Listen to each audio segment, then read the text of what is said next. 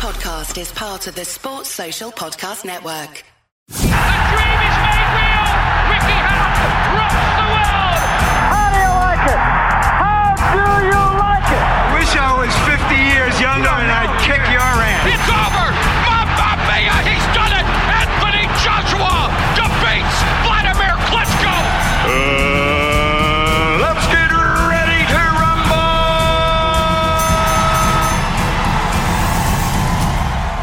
Welcome back to BTR Boxing Podcast Network. I'm your host, Sean, joined as always by Johnston for the Big Fight Reaction Show. And we've got quite a few fights to cover. In the preview, we looked at Shakur Stevenson's fight with Los Santos, we looked at Navarrete's fight with Conceição, and we looked at the Magnificent Seven card in Manchester. Well, we've had the opportunity to sit there over the weekend, watch the fights, pick out the ones that I think you guys will want to listen to us talk about, and that's exactly what we're going to do. So we'll probably start in chronological order again, I think, Johnston. We'll go back to Thursday night, early hours of Friday morning for us. Shakur Stevenson, we were as excited to see him in action, and he even had two great fighters accompany him to the ring, of course. And yet the performance wasn't so great. It was pretty lackluster, and he even came out and apologised afterwards, which I thought was quite a humble thing to do, given that the fact he didn't really perform very well in this fight. However, despite the fact he didn't perform well, he got the victory, and that was the main thing. Now he's got his sights set on bigger fish to fry in the division. Ultimately, where does he go now at this point, Johnston? Does it make him a fighter that maybe people will look at in the division and go, well, he's not had a great performance. Maybe I could beat this guy. Maybe I will take that chance and fight him, as opposed to the guys that don't want to fight Shakur Stevenson because maybe they feel he's too good and that they're actually not going to win the fight, and it's more of a risk than a reward for them. You're entitled to a bad night. I've always been singing Shakur Stevenson's name all the way through. I do generally think he is a superstar in the waiting. I still believe that. He's had a poor performance, and he's openly said, you know what, I didn't perform well, and I've apologised for that. The crowd weren't happy with it. They booed him. He's still composed. He's still got the job done. He still won. The one thing he's got to look at is I've not performed very well, and I've won the fight. So I think that sets the tone for you, really. I mean, I always use my football analogies. I can't help it, but if you have a bad day and you come away with a win, you're still doing something right. Effectively, he hasn't lost the fight, and he didn't deserve to lose the fight. So you just got to say, do you know what? You were as good as your last performance, and it wasn't a very good one. The thing is, he set the level so high for himself that it's hard, isn't it? You have to maintain that level. You've got to maintain it. You've got to still be at your pinnacle and at your absolute best every time you enter that ring. And sometimes it just doesn't happen, whether it be a mental thing or whether it be a slight injury or you're just not feeling it, or the guy in front of you feel like you can beat him without really doing too much, which is it's pretty much a whole ball. It's like a whole thing for Stevenson and why he didn't perform that night. Maybe there's a little bit of pressure on himself as well.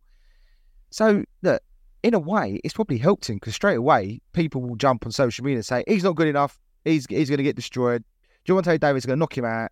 And in a way, it might help him actually get some big fights in the future. Yeah, well, this is what the point is that I was making, was that people are going to look at it and think, well, maybe he's not as fantastic as what he looked in that ring, and maybe we could take this fight. Maybe we could beat him. Maybe he isn't as good. Even having a bad night, he still won the WBC lightweight championship. So to win a title on a bad night isn't really too bad going, considering the circumstances surrounding it. I'm not going to sit and analyse and break down the fight, because I think there's a lot of other fights that I want to cover in this episode for you guys, and I want to speak to you about, Johnson. So I'm not going to sit and go through it point by point. Ultimately, we just know he didn't have a good night at the office. It wasn't his best performance. He still wins a title, nevertheless, and he's still a marquee name in this division, hoping that we'll see a big fight for him in the future. But the other fight really on this card that really stoked our interest was, of course, the Navarrete-Conceição fight. Controversy in this. Many people thought Conceição won this fight.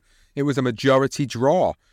People feel that the knockdowns of Conceição from Navarrete were what won Navarrete the fight. If it wasn't for them knockdowns, he would have lost that fight.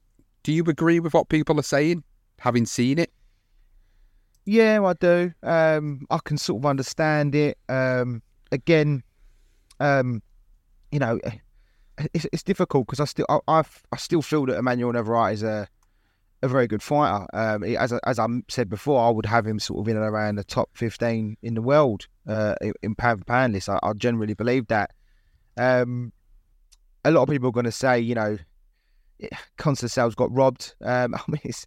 We spoke about this, haven't we, Sean, about a few fights recently with the robbery sort of thrown around, and I think effectively the knockdowns probably did just about nick him the fight. But I mean, if anything, it could potentially offer the guy a rematch. Even then, I don't really feel like it's even worth it. I don't know. It's really weird because I like them both. And beforehand in the preview, I was saying how much I do like them and how much I expected them both to come through with quite comfortable victories. And in the end, I thought Navarrete had the harder challenge ahead of him. And in the end, they've both underperformed. And they've just come through. I mean, I don't know what to say, really. All I'm going to say is he probably got away with one. That's one I do like to throw out there. He has. What do you think, Sean? I mean, what's your opinion on it? It's almost like one of those. It's just two guys have not performed like we expected them to. They've still come through it undefeated. In a way, they've not lost the fights, and it's almost like you just got to move on quickly and make sure you don't perform the way you did that night, and you improve for your next fight. I think that's about all I can say on it. Yeah. Well, to be honest, I think the knockdowns on the scorecards for me are what saved the fight for Navarrete from getting that loss. Just that, yeah.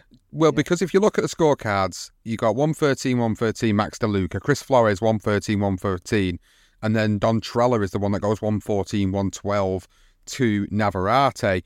But the two judges that had it 113 a draw, I'd say you're probably right, because you think about it, Johnston, if them wouldn't have been knockdown rounds, how would them rounds have been scored? Would they have been scored 114, 113? Would they have been scored 115, 130? Do you mean that's kind of what makes me think, like, if it wasn't for them knockdowns, then I think we would have been looking at Navarrete losing this fight to Conceição. But this is how boxing goes sometimes. This is why I don't think this is a robbery, and I don't think it's a travesty in any way, shape or form. I think the decision is the right decision. I think Navarrete didn't have his best night, and the knockdowns saved his skin from losing this fight. And if he wouldn't have got them knockdowns, he probably would have lost. So the fact that he was able to knock Conceição twice is just testament to him as a fighter. And even, again, in a fight where Conceição was essentially winning it overall, over the course of the fight, you would look at it and think Conceição had the better of Navarrete. And if he wouldn't have got caught, those rounds would have been scored differently. So essentially, it would have been a win for Conceição. Can he move on from this without a rematch? Yes, he can. He can, but I don't think he will. I do think people will want to see this happen again. I do think the promotion will want to see this happen again.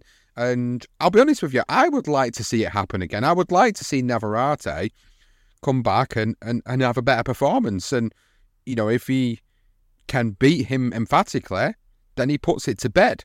But it's one of those fights where it's going to be really close. Do you remember the Brian Carlos Castano fight and Charlo fights, and how close the first fight was that warranted the second fight? For me, this is how that kind of was, and this is the same situation as that. And I think to put this to bed, Navarrete really needs to go in there and beat him more emphatically. And I'm not suggesting that he needs to knock the guy out. I'm suggesting he needs to beat him. And if he beats him on points, it needs to be definitive. It needs to be a boxing lesson, or it needs to be an emphatic knockout. Those are the two options to put this situation to bed. Otherwise, people are going to sit there and say the same things like, you really got away with one. Like you said, he got away with one. He did. If he wouldn't have pulled them two knockdowns out of the bag, we would have been having a different conversation right now. And the fact is as well, look, he's got the knockdowns. It's a part of boxing. It gives you that 2-round swing, and they're big pinnacle moments of the fight, and he's managed to secure those moments. So again, although he's had trouble, he's still managed to deliver.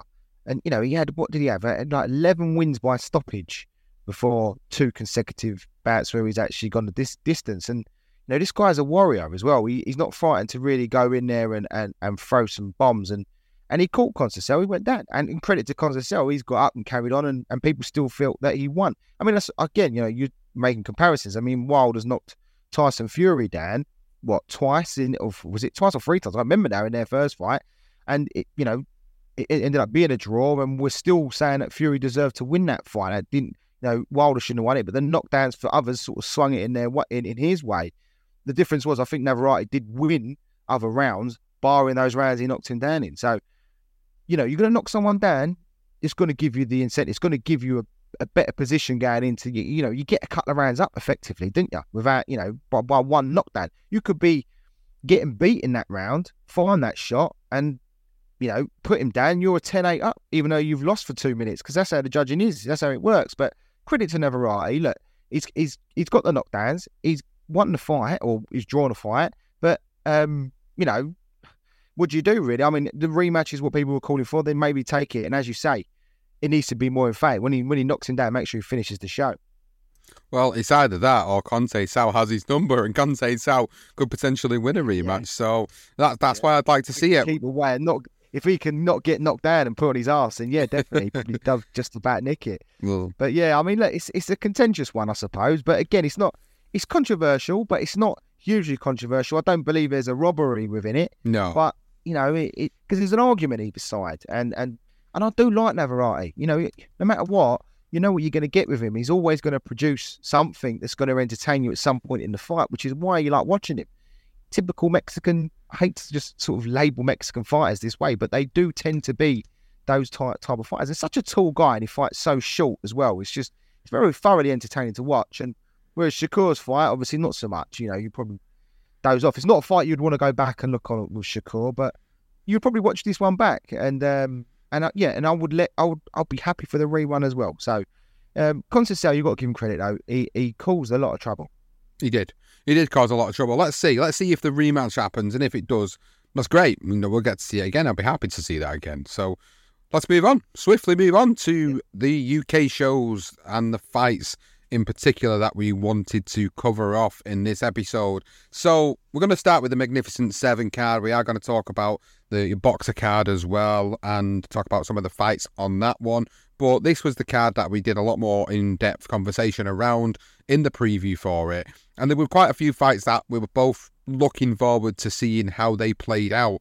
So I'm going to pick maybe the main event, I think would be a good place to start. And the main event was Denzel Bentley and Nathan Heaney for the British Middleweight Championship.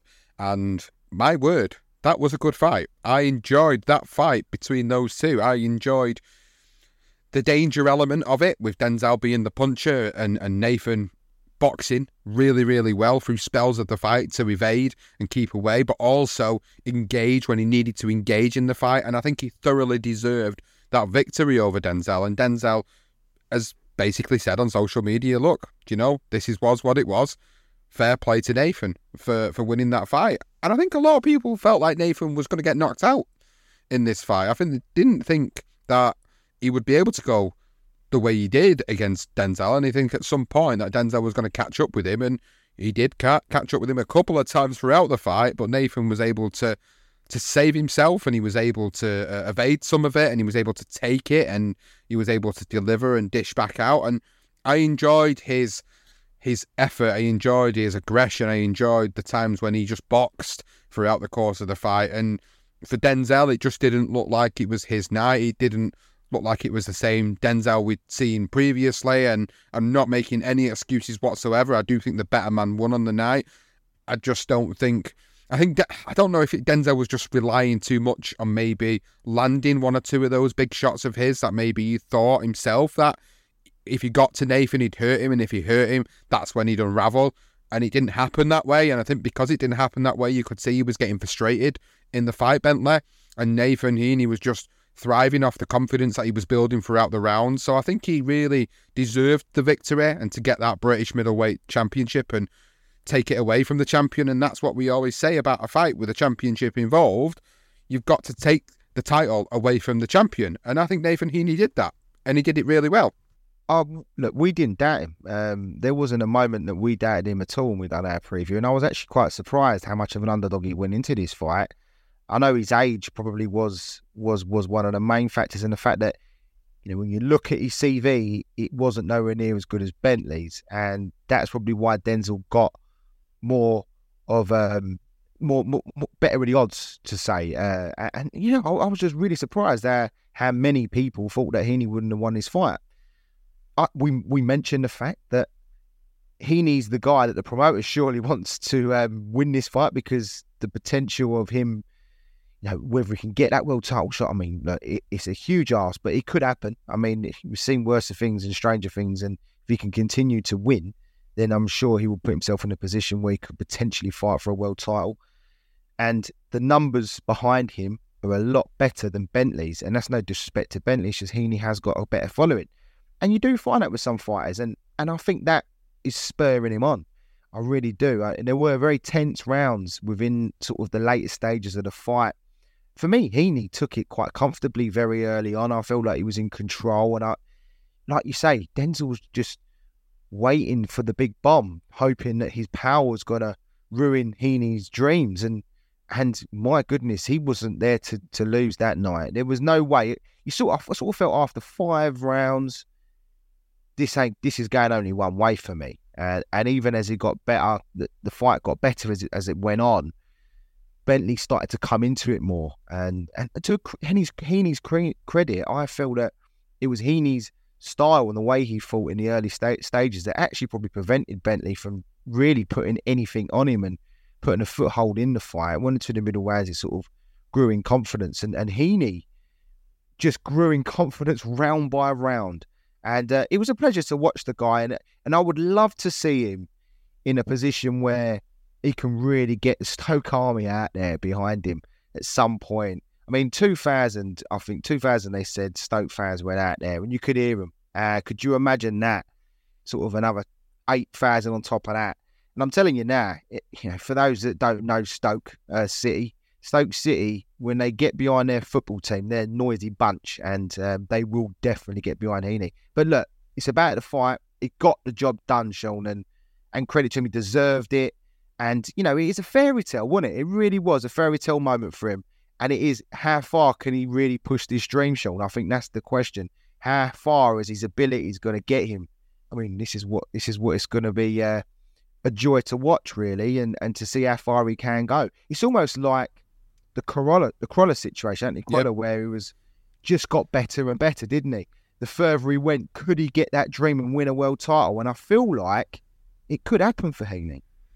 Well, he's got a big task in front of him, because I believe he would be in line for a shot at Johnny Beck, who obviously Denzel Bentley had an interesting fight with. So that's it's a big ask, but you know, I think he's proven with the Bentley fight that he's got more in his locker than maybe what people thought he did.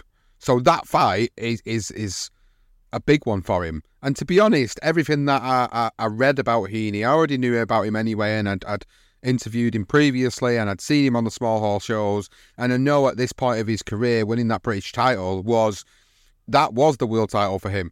Now, anything from this point onwards is an overachievement for him. That's the way he sort of sits there. He doesn't doubt his abilities, but he's realistic about things. And I think now it's about, you've realised one dream, now it's about setting the new dream, which is to fight for the world title, to potentially win the world title. If he could do that, it would be a really fairy tale ending for him.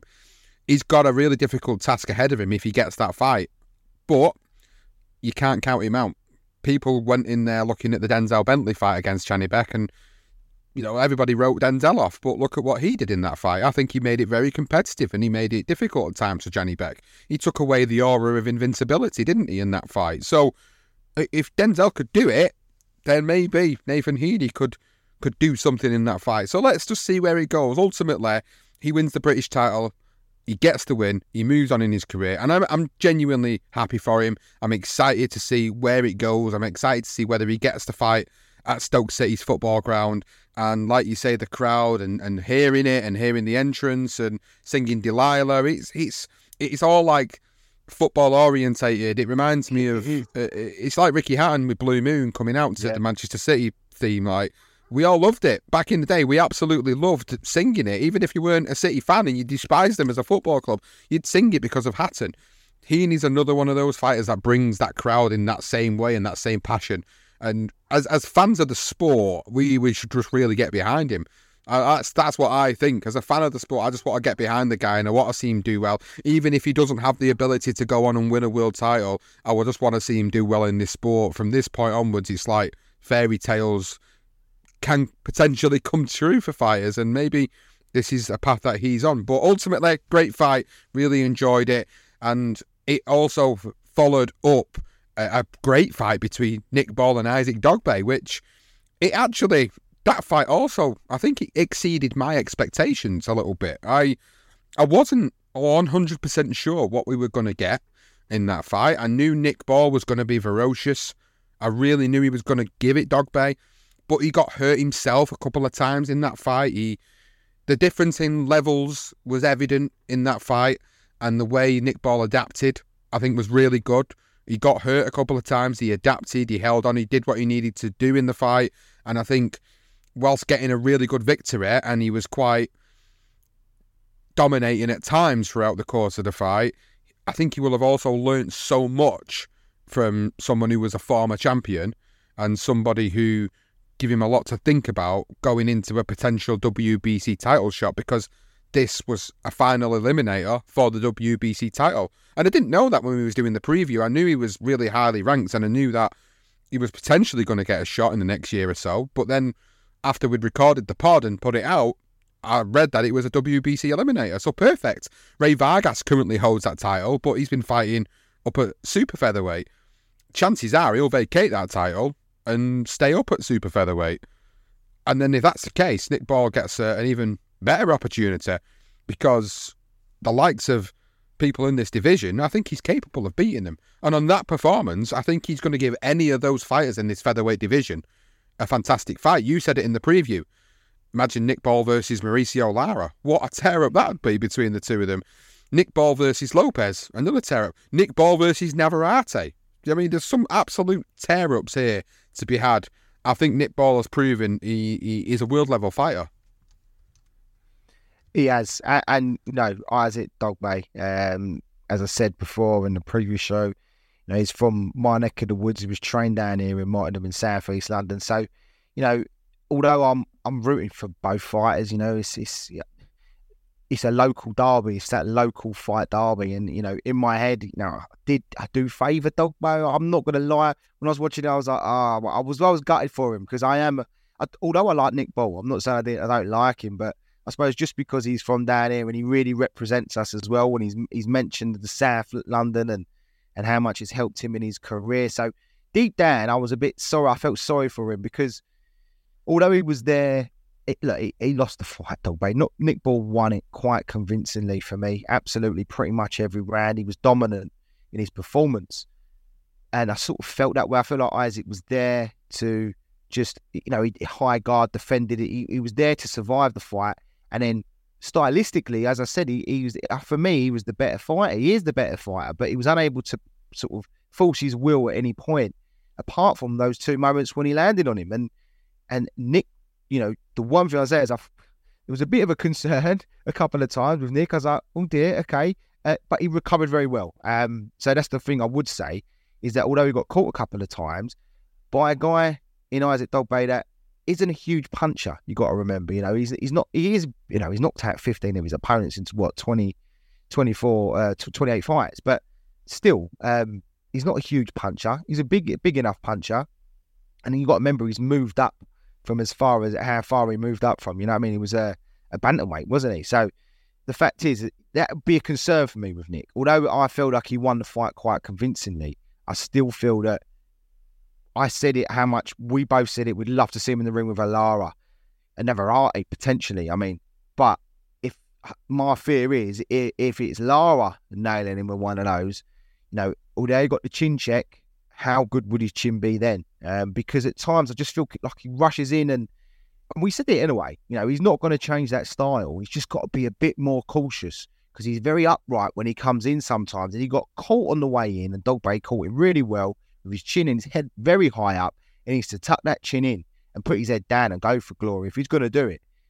So yeah, that'd be the one criticism I'll have of Nick, but it was a real acid test for him, and he's dominated a name in this division. He's dominated a guy that's fought in world titles, okay, in a division, a couple of divisions below, but still he's fought a former world champion, a champion that deserves to be in and around there, the top guys in a division. So Nick brought all of his credit, and it was a good fight, wasn't it? It really was.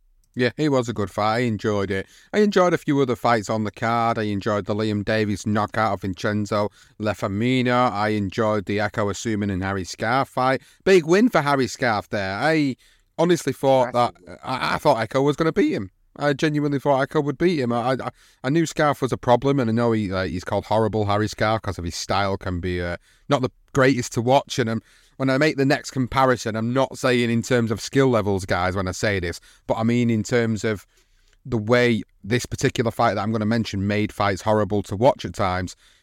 He's like the British Bernard Hopkins. That's what he reminds me of. He's got that horrible style that can really slow the pace of a fight, bring it down, make it rough, make it difficult. And I think that's what he did. And he did it effectively against Asuman, who wasn't able to be the fighter he was in previous fights. He's ended his undefeated record. He's now on the British title. He's now on the Commonwealth title and the IBF European welterweight title. Harry Scarf has put himself on the map massively because Echo Asuman was ranked quite highly within a couple of the organisations. Now, as a result of that, he'll probably either lose that ranking or drop down significantly.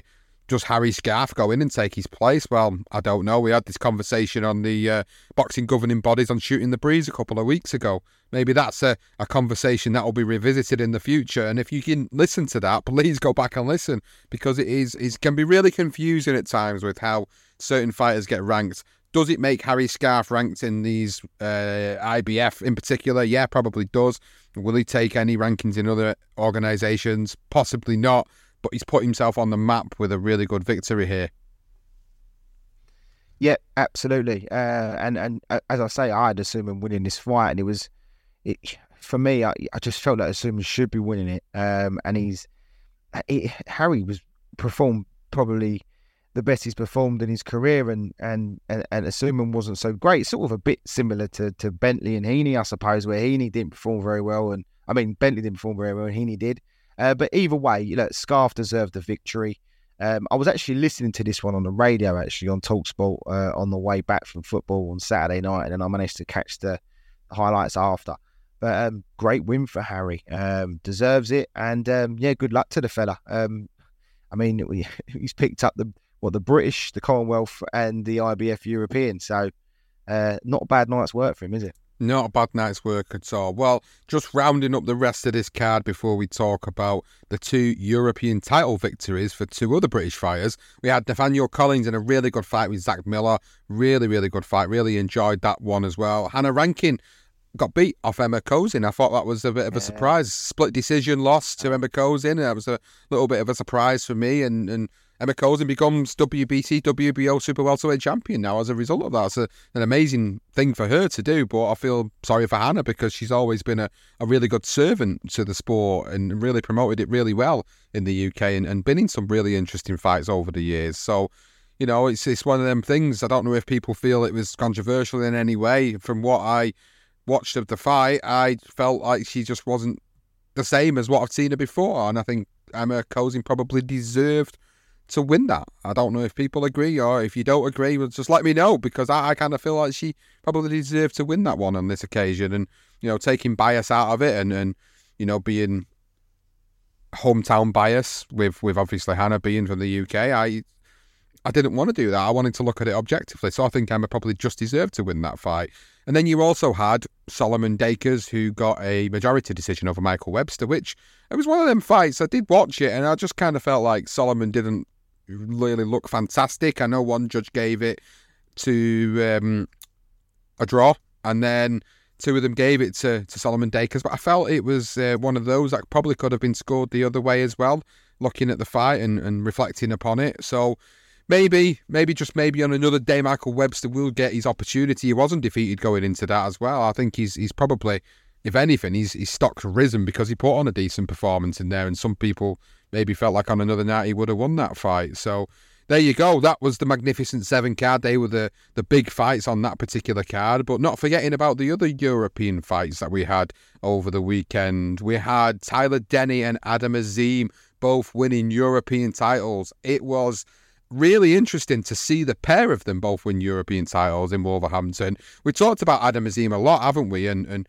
where he would go in this fight and how he would look, but he got that 10th round stoppage, and it's a hard one. We talked a lot about him in the preview, and it's like, how fast do you move him? Do you worry about moving him too fast?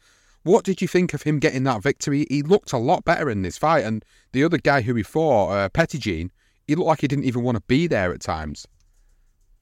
Yeah, he didn't, did he? I mean, we did mention that this is probably the level we want to keep him at because of the fact that Pettigene was 35 and Azim's 21. He's 22 next year, I think next July. So, he's so young. He's a baby. And look, credit to him. He's got the job done and in great fashion. And we're admirers of Adam Azim, and you just don't want to see the guy be forced and pushed too soon. I mean, we've been through this on the review show, and I feel like this is the level you need to just keep him at. And I know people say, you're young enough. It doesn't matter how old you are, whether you're 32 or 42, and then you're 22. It doesn't matter. If you're good enough, you should be given the opportunity. I think he just needs a few more of these type of fights for me, and then next year look at stepping it up again. And he just needs to be just slowly and matched on a very, very slow level. We just don't want to see that talent be stopped at any point. We want to see him improve, and it just needs to be another notch on the belt. And he got the job done. He got the job well. It was an emphatic performance from him. And I can't wait to keep watching him. What I want to see is with a lot of these youngsters and this early stages of their career is you want to find often and regularly, constantly keep them active, keep them on all the cards that are coming up sort of once a month, even if you can. If he's knocking guys out, if you do throw him in there with a journeyman, he's going to knock out in a few rounds. There's no problem with that. Make sure you step him up a level again for the next month, and then have a couple of months off. You know what I mean? Just keep him active, keep him learning. And then he'll be more than ready when a title shot presents itself.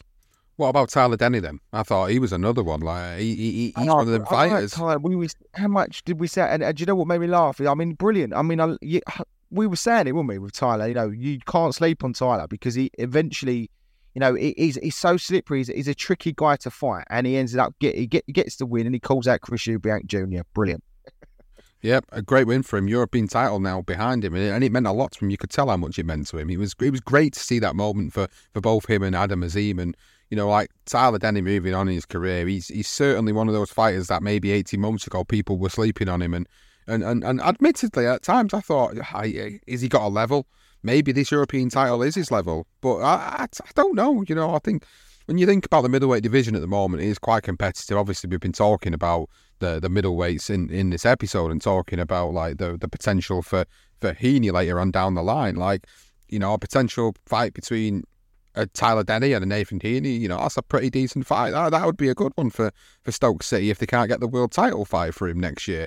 European title, British title on the line. I think that's a really good fight between the two of them. So there's a potential for that there, but then there's also for the potential going separate ways, and maybe it draws out a little bit longer, and maybe Frank Warren does do something where he can get Nathan Heaney the opportunity to fight Janibek. I don't know. We'll see how it pans out. But if I was matchmaking, I'd be wanting to see Tyler Denny and I'd want to see Nathan Heaney because they're both at certain levels now where they're not too dissimilar from each other in terms of where they're at, and it'd be a good fight for them to move forward to that next level in their careers. So that'd be the type of fight I'd want to see next. So yeah, I'm really impressed. I'm really happy for Tyler, for Nathan, for Adam Azim getting the victories on the cards this weekend. The other fight that I managed to catch up with, didn't watch it live because I was watching the other card, was the Reese Edwards-Brad Foster fight. A lot of controversy in that one. A lot of people felt that Brad Foster was robbed in that fight, although Reese Edwards got the decision over the 10-round distance. There's a lot of people on social media, a lot of people that are maybe a little bit emotionally biased towards Brad Foster. Felt like he was robbed a little bit there in that particular fight. It was 97-94 to Reece Edwards, and it was only the referee that made that decision in that particular fight. So this is sometimes why, if you're having a 10-round fight, I probably would have expected judges for this one, but that didn't seem to happen in this particular fight. I don't know why that was the case, but the referee scores it 97-94 and gives it to Reece Edwards. And Brad Foster, quite a humble man, he's just sort of said now, like, well, I'm just going to move on from it. It wasn't my night. I didn't get the victory, despite what I felt happened on the night, and I'm going to move on. But it was a really good win for Reece. I don't know what other people think about it, or what you guys listening think about it, whether you think it was one of those fights that should have completely gone the other way. I always do say, let us know if you do feel like it went completely the other way. I wasn't so sure on that, but again, it depends on sort of which spectacles you were wearing when you were watching the fight as well, of course. Richard Riakporhe, Johnston, he was on there, got the victory, TKO, 2 rounds, calls out Chris Billam-Smith. I like the fact he's calling him out, but he's already got a fight with Masternak. When's Richard Riakporhe going to get a good fight now in the cruiserweight division? We've been wanting him in a big fight for quite some time. His win over Glowacki earlier this year was a really good win, and I thought like that was going to maybe take his career forward from that point, fighting a former world champion. But then he goes into this fight, and it's kind of a step down from that last fight, and obviously with Billam-Smith being tied up at the moment, and with other fighters being tied up, like obviously Opataya fighting Ellis Sorrow on the Day of Reckoning card on the 23rd of December. There's not really a lot of things really that Riakporhe can do now until probably next year. Will that Billam-Smith fight happen for Riakporhe? Yeah, I know it's a tricky one, isn't it, for Riakporhe? It's almost like I was listening to Cole Froch the other night, and he was sort of mentioning after he come out of that Super 6 tournament, I know it's like a different level, don't get me wrong, but if you think Riakporhe's slowly building himself towards that world title push, and then he has to drop back to this level. And I remember Cole Froch saying, like, after the Super 6, Eddie Hearn's like, look, well, we're going to just get you your first fight back in the UK. We're going to get you just a guy you can roll over. And he's like, no, I want Lucien Boutte. Because that was just his fault. And that was that's what I want. And I don't care the risk. He's like, no, but, the risk, this guy could beat you. He's like, I don't care. I want him. That's the level I'm at, and that's the level I want to be at, and I want to continue to fight at. And, 33 years of age, Richard Riakporhe, I don't know if it's his team or not, but for some reason they've failed to get those fights. Should have been the next level. Should have been. You think, Billam-Smith has gone and studied. He loses, but yet still manages to come back, and now he's effectively above him. And it's like, it's so strange. It's like, it just shows you that at times you've just got to you've just got to go for it. It's not even about money. And Cole Froch, I mean, I don't always sing Cole Froch's praises, but he said, I could have fought somebody else, probably a bigger name than like a Lucien Boutte at that time, but I decided to go with the harder challenge, and the reward was less than he would have got if he'd have fought someone not as good as him.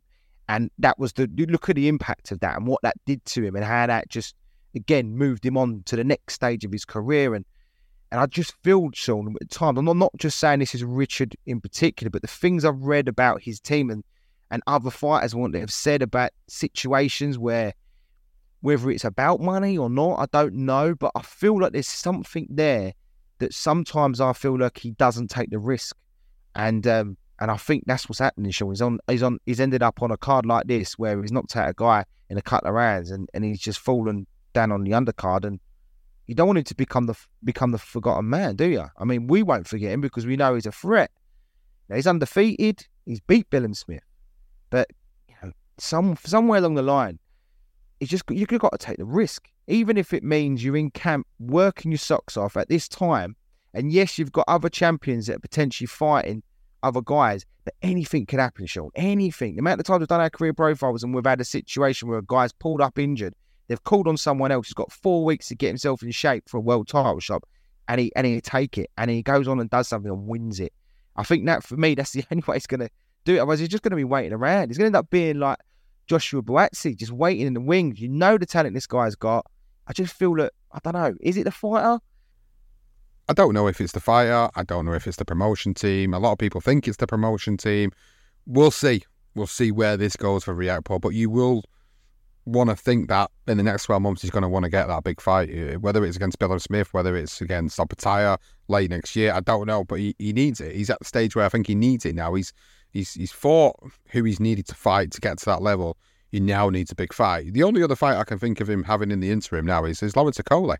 Like, when's Lawrence Okoli going to come back? That'd be the other fight. They've had a bit of a to-do at the Creed 3 premiere, so maybe there's a bit of bad blood there. They can sell that. It's quite an easy sell for them to do that. So why not make that fight, have that fight, then see where the winner of that fight goes in the future and see how everything lands next year. That'd be my ideal scenario. And that's for the him. risk, though, Sean, is it? That is that risk that fighters need to take. Lawrence and Riakporhe will look at each other and think, well, that's a high risk. If I lose that effectively, that could completely derail my career. But they're the things you've just got, if you're confident in your ability, you got to do it. You can't listen to the promoters. You listen to your trainers. But if you really believe that you can beat that guy in front of you, take it. Take the ball by the horns. Well, let's move on to the final segment of the show, the final couple of fights that we wanted to talk about and mention on the show. Diego Pacheco now going 20-0 with another KO in 9 rounds against Marcelo Corcarez. Great victory for him, that. And Eddie Hearn looked very happy with that victory in particular. I think he sees the value in what Pacheco brings, and I think he knows that maybe in the next 2 or 3 fights he's really going to get a big fight between him and Berlanga going. That's the fight that's been mentioned, Edgar Berlanga. If they could make that happen next, fantastic.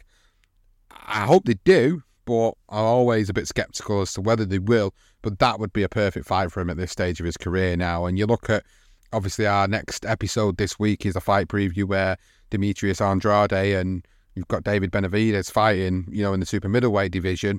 This is another fight in the super middleweight division which starts to separate the best fighters of the division and sort of lines up those that are there to take the opportunity to take a shot at the throne of Canelo, of course. So Pacheco, Benavidez, Andrade, Berlanga, these are the fighters now where we want to see them, and we want to see them all tussle with one another to basically fight for the opportunity to get that Canelo payday. Yeah, and I like that fight, actually. At first, when I heard it, I was a bit like, I don't know. Again, that same old routine in myself. I think it's only 22. But do you know what? 20 fights in. Again, I was saying a slow burner, but do you know what? This is perfect, really, because even if he loses this fight, Pacheco, doesn't matter as much as it probably would matter to Berlanga, and that'd be an excellent fight. I'm all for that, actually. And as you say, it'll open the door for one of them to potentially go on to fight for that world title. And obviously, you got the other 25-year-old in there, who's David Morrell, and he's only 9-0, 25 years of age, and he's one guy that I feel that a few people were avoiding, actually. I don't think many people want to step in the ring with him because he's a bit of a banger as well. So he's definitely one. When you look at those names, when you sort of see Pacheco, you see Berlanga, and you see Morrell, you feel like, oh, okay, the vision looks a bit healthy again. Obviously with Benavidez as well as another, but I don't feel that Benavidez is going to be in this division for too much longer, to be honest with you. Whereas I think those guys in particular and their ages, I feel that they're future world champions in the making. Well, let's also mention the fact that Cal Yafai retired after his first round knockout loss to Jonathan Rodriguez. I think for me, Cal was done before this fight, and he already knew that he was retiring anyway. He had it stitched into his clothing, hadn't he, that this was going to be his last fight. But I think we kind of knew that he was coming towards the end of his career. The fact that he loses to Chocolatito Gonzalez in 2020, he got stopped by him in 9 rounds. He comes back, he has that one win 2 years later, then comes back again. I think we knew he was starting to go to the back end of his career, and I think that knockout loss just kind of solidified it. Even though he already knew himself he was going to retire anyway, I think he solidified the statement really that he needed to leave the sport. But you've got to give the guy credit, man. The guy was a world champion. The guy achieved the dream of becoming a world champion, but also had one of the great amateur careers of our fighters here in the UK. The likes of the opponents that he fought in his amateur career who've gone on to achieve stuff in the professional careers, and the fact, that he's the accolades he's won as an amateur. I think you just got to give the guy credit, man. Like, people might sort of slag him off and say, well, he wasn't good enough to beat, the big guys in the division, but he won the world title. He was a world champion for a couple of years. You can't really argue that he hasn't achieved what he set out to achieve in the sport. When you look at people like Luke Campbell, for example, a counterpart of his, it's like he had a fantastic amateur career but couldn't transition it to become a world champion. Although he had them tests, he couldn't overcome them. At least you can say, with Cal Yafai, he become a world champion. Although it's the right time to go now. Having that first round KO knockout loss, you knew it. I just knew, watching that fight, I just knew it was time to go. Straight away, I was just thinking, you're done. Yeah. He's absolutely done it. And I'm kind of glad that he was one of those fighters where he's already acknowledged it. And this was probably just a last chance saloon opportunity, a good payday. And he probably knew he was on his way out, and he openly admitted afterwards, didn't he, really? And a lot of other people, Charlie Edwards, for example, he always wanted this fight with Cal Yafai. It's never happened, but he was really class in his response on social media about, how he wanted that fight, but he's always had nothing but respect for Yafai because of what he's achieved in his amateur career and transition to become a world champion. It's great to see that level of sportsmanship between fighters. Well, fair play to Cal. He's had a pretty decent career, and that's it. It's him done and dusted. Another one of those British fighters from the last 10, 15 years that we've watched go through this career. It's done and dusted. It feels a little bit like, it's making me feel older because I'm thinking, God, I remember when he was an amateur fighter. I remember him coming through, and it's like all that generation of fighters now are all starting to come to the ends of their careers, aren't they? Yeah, it's so true. Like you mentioned Luke Campbell there, and Cal Yafai was sort of in that same bracket, wasn't he, where you've watched them in the Olympics and obviously in other amateur fights when they were on for the British Lions, Yafai as well, wasn't he? And but yeah, it's strange, isn't it? You see him turn over, and next thing you know, they're retired, and you're like, wow, where did that time go? I mean, look, it was really weird because the Roman Gonzalez fight, for instance, everybody, when he went into that fight in 2020, it wasn't a huge upset that Gonzalez won the fight. I think most people did. So for those that understood Gonzalez, felt that he would win that fight. But that was the moment for me with Yafai, was that he looked very old in that fight very quickly, and that was 3 years ago. And I felt like, wow, I know Gonzalez, he's got tremendous ability. He's a superstar. I mean, future Hall of Famer, Roman Gonzalez. But the way he dealt with him as easy as he did was a real eye-opener, and I felt maybe that was the time he probably should have just called it a day after that, after sharing a ring with an absolute legend. Now, he goes on and wins in Abu Dhabi, doesn't he? He goes and wins that fight in 2022. Maybe that there, just to finish it off with a win. But obviously, yeah, he's tried to go that little step further, but I think Father Time caught up with him in the end. And look, it was a former world champion, decorated amateur career. It's been a credit to the sport, and a credit to this country in terms of representing it on an amateur level and in a professional level. And my hat goes off to him. Not many fighters can leave the game knowing that they've become world champions, and you fought a legendary Hall of Famer. And I know you've lost to him, but still tremendous achievement in his career. Absolutely. Couldn't have said it better myself. And with that in mind, that brings us to the close of the show. Just a few housekeeping comments to make before we close it. If you've been listening to the Career Profiles podcast, that has now officially finished for 2023. We've got 10 episodes.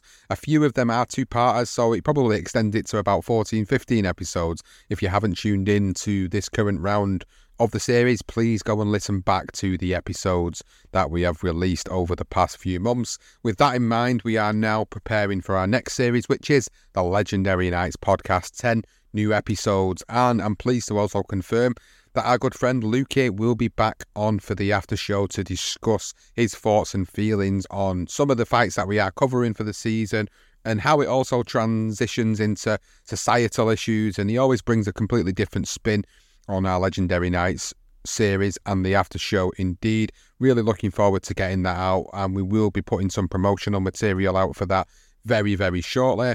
I just want to also say thank you to the patrons of the podcast for supporting us as always. Thank you to you guys for allowing us to continue to do what we do with the series-based content and providing us that little bit of financial support. And in return, we are giving you early access to those series-based episodes, ad-free episodes, of course, patron-only content, and Boxing Through the Decades, which we will try our best to squeeze in one final episode. The 1970s decade is where we're up to next. We're hoping to try and get that in before the end of the year, and then maybe look to finish that series off in between the transition of Legendary Nights and Darker Side of Boxing next year. But for those that haven't subscribed to us on Patreon, you can actually do that now as a free member, but you won't get access to the Patreon only content. You can have a little look at what we do have on there by becoming a free member, and you can see what we do offer. And if you are in a position to then become a full patron and a member, you will then get access to all the Patreon only content, which includes all of the one-off specials that we've done and the Boxing Through the Decades series as well. But thank you to everybody, as always, for listening. If you've been listening on Spotify, please leave us a comment about what you think about the episode, or any thoughts and feelings about the things that we've discussed in this episode, about the fighters' careers, where they're going, potential fights. You can do that on Spotify. If you want to leave us a rating, you can also do that on Spotify as well as Apple. Please don't forget to go and do that if you haven't done that already. And you can follow us on social at BTR Boxing Pod on Twitter, or BTR Boxing Podcast Network on every other social media platform. We will be back very shortly this week with another episode. It is a big fight preview. 2 big fights happening for us this week. Chantal Cameron, Katie Taylor 2, and David Benavidez and Demetrius Andrade. We will be back with another episode, and we will see you next time on the BTR Boxing Podcast Network. The dream is made real. Ricky Hatton rocks the world. How do you like it? How do you like it? Wish I was 50 years younger and I'd kick your ass. It's over.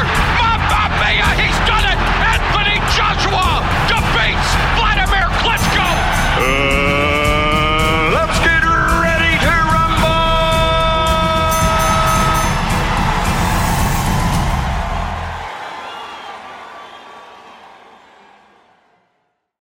Sports Social Podcast Network.